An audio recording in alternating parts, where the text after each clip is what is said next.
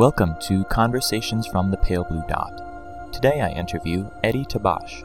We will be the only historically despised minority to never start making gains in the election of members of our community to significant political office. If you like the show and want it to continue, do me a favor and write a kind review on iTunes or send the link to a friend. And now, my interview with Eddie Tabash.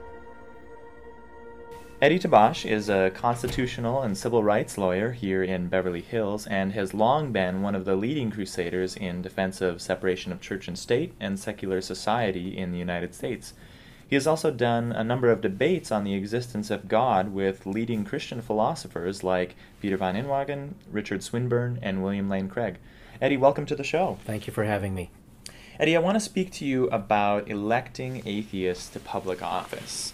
You're an atheist, and you ran for the California State Assembly? Twice. Yes. I was a runner-up both times. Could you tell us about those experiences? Well, what happened was the atheism was not an issue, but the problem, particularly in the 2000 race, when I was already known as an atheist, a lot of my fellow atheists would not support me and didn't see the value of a colleague in non-belief getting elected to political office. And my feeling has been, with 10 years of hindsight, since we are the most unjustly despised minority in America, that we need to have an internal affirmative action program where we support our own for office. And just like there was a big push in mid-century, 20th century, for other minorities and women and then gays to support their own, we need to learn from that. And I think our model is the gay rights movement. But what comes to mind initially is the independent-mindedness of atheists.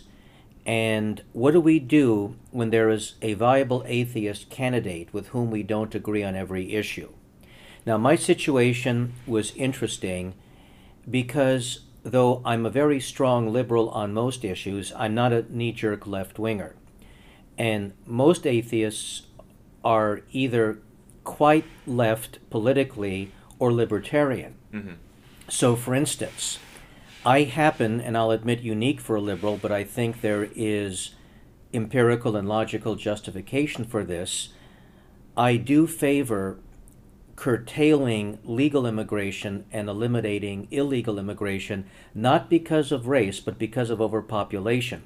California now has almost 40 million people, and our growth of 500,000 a year is primarily due to immigration, legal, illegal, and their children. Now, my argument was, once you know that my position on this issue is not based on racism, that a non-believer should support me anyway, because for me, church-state separation is my number one issue. So the overwhelming majority of liberal Democrats I vote for disagree with me on the immigration issue, but yet, to me, church-state separation is paramount. Also, I'm known for advocating decriminalizing prostitution among consenting adults, and part of my law practice is defending women arrested for prostitution. Well, what happened there is some atheists who buy into what I call the unholy alliance between the far left and the religious right, wanting to ban pornography and keep prostitution illegal, felt that was problematic. And then, on the other side of the spectrum, some very wealthy libertarian atheists would not support me because I had a program for heavily regulating medical insurance and passing new laws to compel them to cover medically authorized payments and to stop what at the time was a very pervasive practice of medical insurance second-guessing doctors and then not paying for the treatment.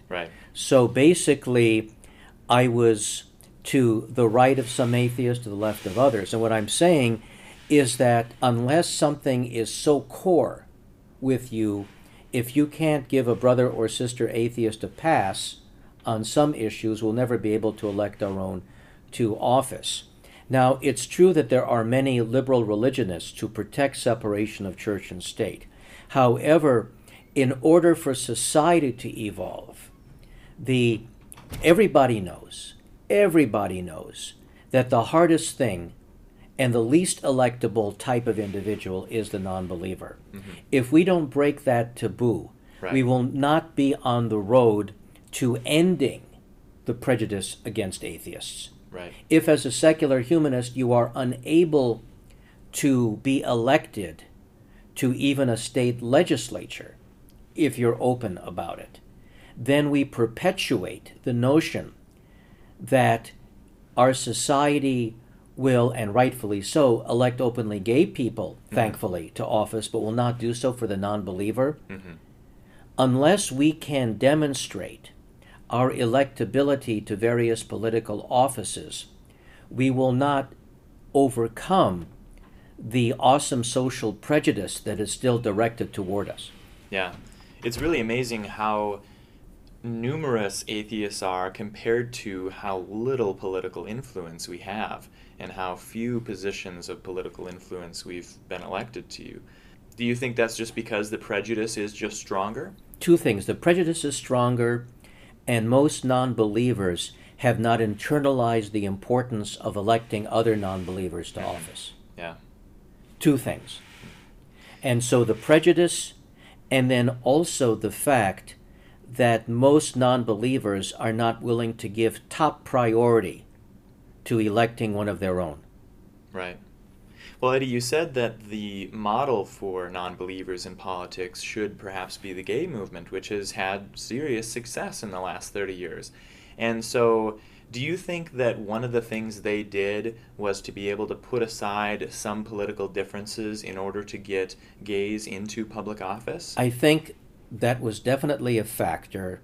The other thing was that wealthy members of that community would generously fund their candidates or candidates sympathetic to gay rights. Now, when I ran for the state assembly in the Santa Monica-based assembly district in 1994, I was second out of 6 in the Democratic primary, and the winner was Sheila Kuehl, who at the time was the first openly lesbian candidate for office. And the gay money, as it should, poured in tremendous amounts for her. So my concern is, would wealthy non-believers have the same motivation that wealthy gay people have to elect their own to office? Also, what's going to make this more crucial is the religious right in the November 2010 elections, a couple weeks from when we're taping this, is going to unfortunately gain seats in the House and Senate. If President Obama is not reelected in 2012 and a religious right-wing sympathizing president replaces him, we could easily lose the Supreme Court and for the first time in history have a 5-vote majority to nullify separation of church and state. If the national constitution is no longer interpreted to provide equal rights for the non-believer, then the unfortunate but necessary fallback position will be legislative bodies. And if there are none of us in state legislatures, then all sorts of religion-promoting pieces of legislation will be enacted and then upheld by the courts. So it'll become even more crucial for us to be in legislative bodies because we will now have to kill the legislation there rather than waiting for the Supreme Court to strike it down, which the reconstituted Supreme Court unfortunately will no longer do. Right. Well, Eddie, when you talk about how we might have to set aside some of our differences and vote for atheist candidates so that we can rectify this very serious problem that we have of prejudice against atheists in America, why should we do that? I mean, it seems like a lot of people are going to feel that other issues are more important to them than getting atheists in office. Well, but you see, that's the problem. Yeah.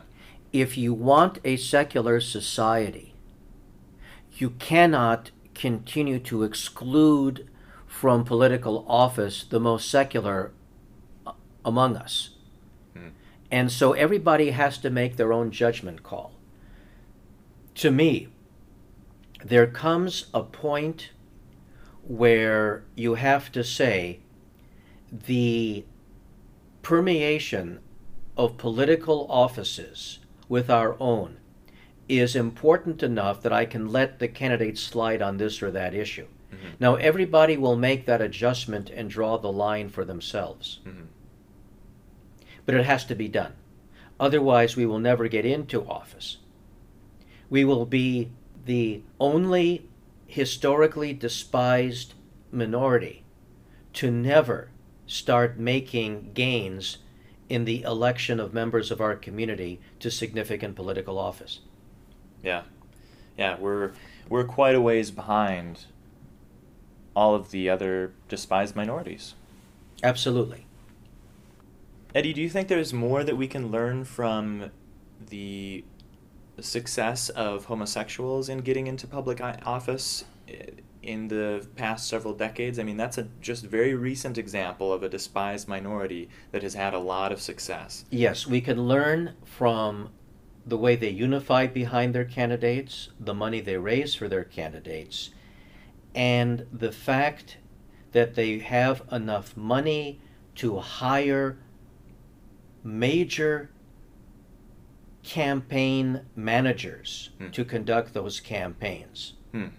For instance, a campaign consultant who actually has beaten me twice, representing the victor in both my 94 challenge for the assembly and my 2000, even though the person who beat me in 2000 when I was also runner-up was not gay.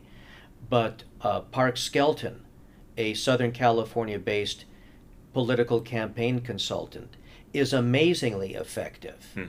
And he goes out of his way, as he should, to take on gay candidates. So we need to get people of that caliber with an enormous winning streak to take on our candidates. Because sometimes in close races, the savvy and skill of the campaign manager, the campaign consultant, determines the winner. Do you have any ideas about what it is that, because there are so many wealthy non-believers, but they do seem particularly uninterested in contributing large sums of money to atheist political campaigns. Do you have any ideas about why that is? Do they think that it's just unwinnable at this point? I think that's part of it. Yeah. I think that's part of it.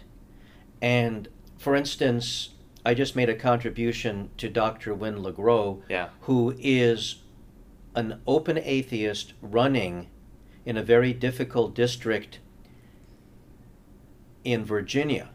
However, whether he wins or not, his campaign is credible enough that I did make a contribution. Right. And I did not interrogate him as to where he stands on every single issue. Yeah. In fact, I didn't want to be bothered with it because I wanted a brother atheist to make a credible showing. Yeah. And for me, I actually couldn't care less, because in this particular congressional race, for an atheist candidate to even give a good account of himself in a southern state, in a race for Congress, overshadowed any other consideration. Yeah.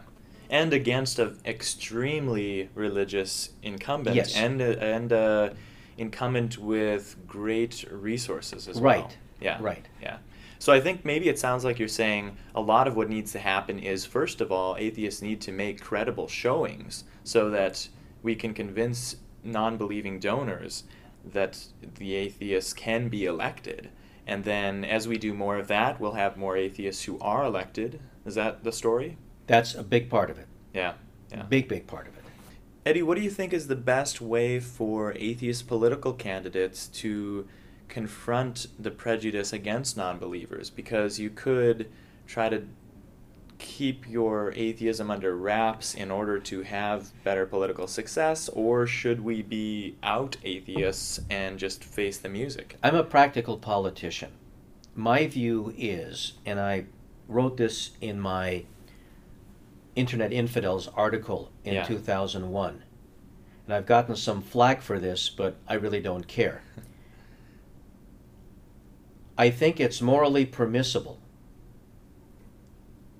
to not bring it up in a dicey electoral district unless you're asked. If you're asked, I wouldn't lie. But here's my analogy. If you're a light-skinned black person running in a racist area, the people don't need to know you're black. So by not offering it unless asked, you're not harming the voters. As long as you're honest with what you will do once elected, Right. I don't believe you should be morally required to feed the prejudices of Right. voters. Right. So in my race, when I was already out as an atheist, I didn't mention it at all. If someone asked me, I wouldn't deny it, but I didn't bring it up. Yeah. Because had I been elected in what was a heavily minority district where I was the only Caucasian candidate, I would have done a lot for the poor black and Hispanic residents of that state assembly district. And quite frankly, there was no need to feed what would have been, unfortunately, the prejudice in those communities Yeah. against a non-believer and deprive them of a public servant who would have really addressed their working class issues.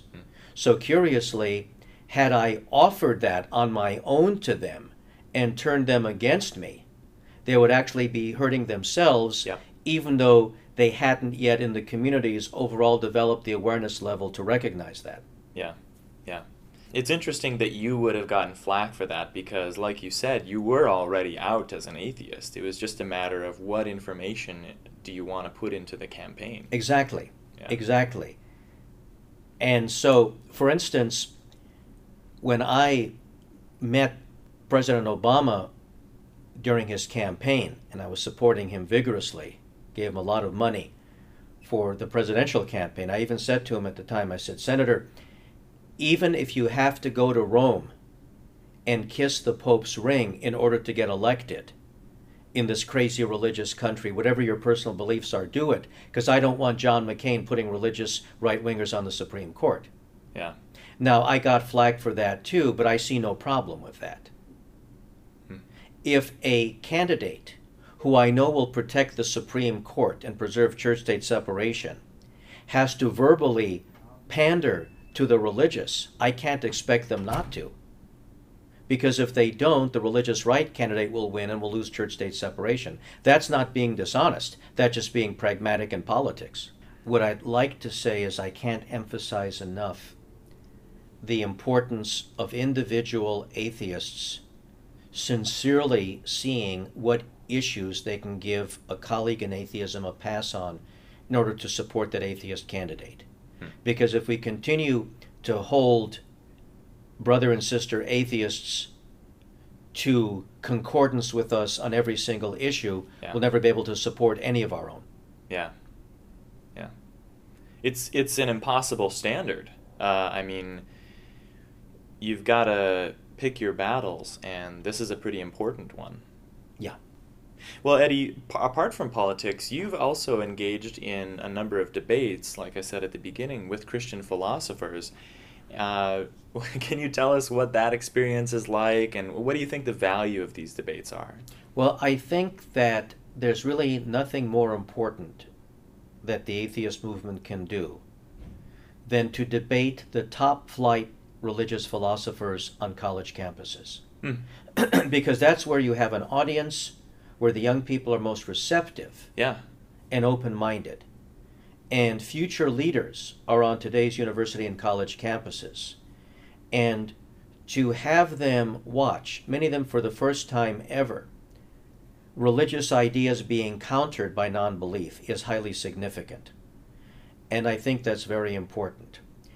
For me, I believe it's one of the most important things I do.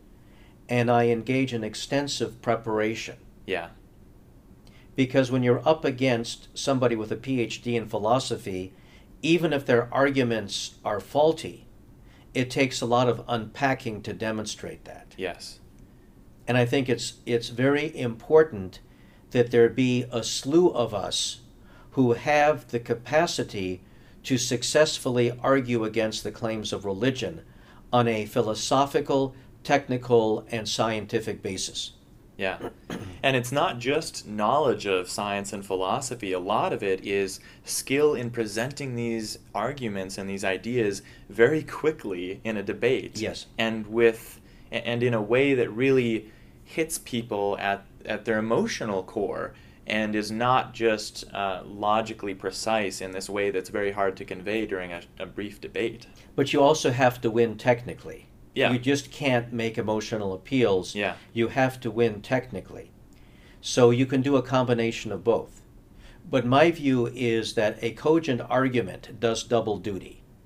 It wins technically and it has an emotional appeal. Yeah. Because it's right. I think what I'm saying is that there are lots of great arguments to make on behalf of non-belief, and maybe we should be picking the ones among them that can make sense to people in a very quick way. Well, you also have to pick those arguments that refute the claims of your opponent. Mm-hmm. Because the surest way to lose a debate is to ignore what your opponent says. Yeah. Refuting your opponent's arguments and defending your arguments are the most important technical aspects of a debate. And that's where the focus has to be. Well, Eddie, I like how you point out how important these debates can be because, like you say, especially on college campuses, this is when people are really open-minded and really seeking what type of person they're going to have, what values they have, and they're encountering all these different ideas. And if you can get out there and present something that they may not be otherwise very well exposed to, that can have a major impact on future leaders of America. And that's precisely why we have to do these debates and why we need skilled and competent debaters out there.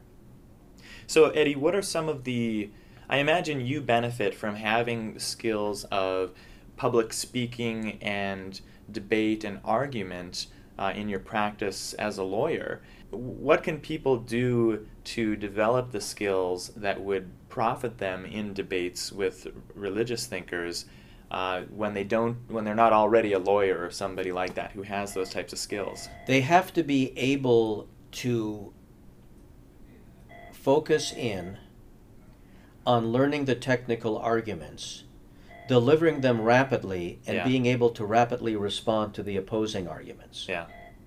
And if people can't cultivate those skills, they won't be effective in debate. For instance, I never stopped studying atheistic arguments. Regardless of how much you know, you can always refine them. Yeah. Yeah, and you can also find better ways of expressing them and Yes. quicker ways of expressing them. Exactly. Better analogies that make sense to people. Exactly. That kind of thing. Well, Eddie, how do you go about getting yourself involved in so many debates and public speaking arrangements that can have an impact on young minds? Well, because I'm known, and also I don't do enough of them. I don't get enough of the invitations, and I don't do it full time. Mm-hmm. Yeah. I would say that our movement is very lucky to have a full-time debater who's very competent and very presentable and very likable, and Dan Barker of the Madison, Wisconsin-based Freedom from Religion Foundation. Yep. Yeah, he's excellent. He has a lot of those great qualities. Well, Eddie, thank you very much for your time. Thank you. In the next episode, I'll be interviewing experimental psychologist Marcel Brass about the neuroscience of free will. So stay tuned for more conversations from the Pale Blue Dot.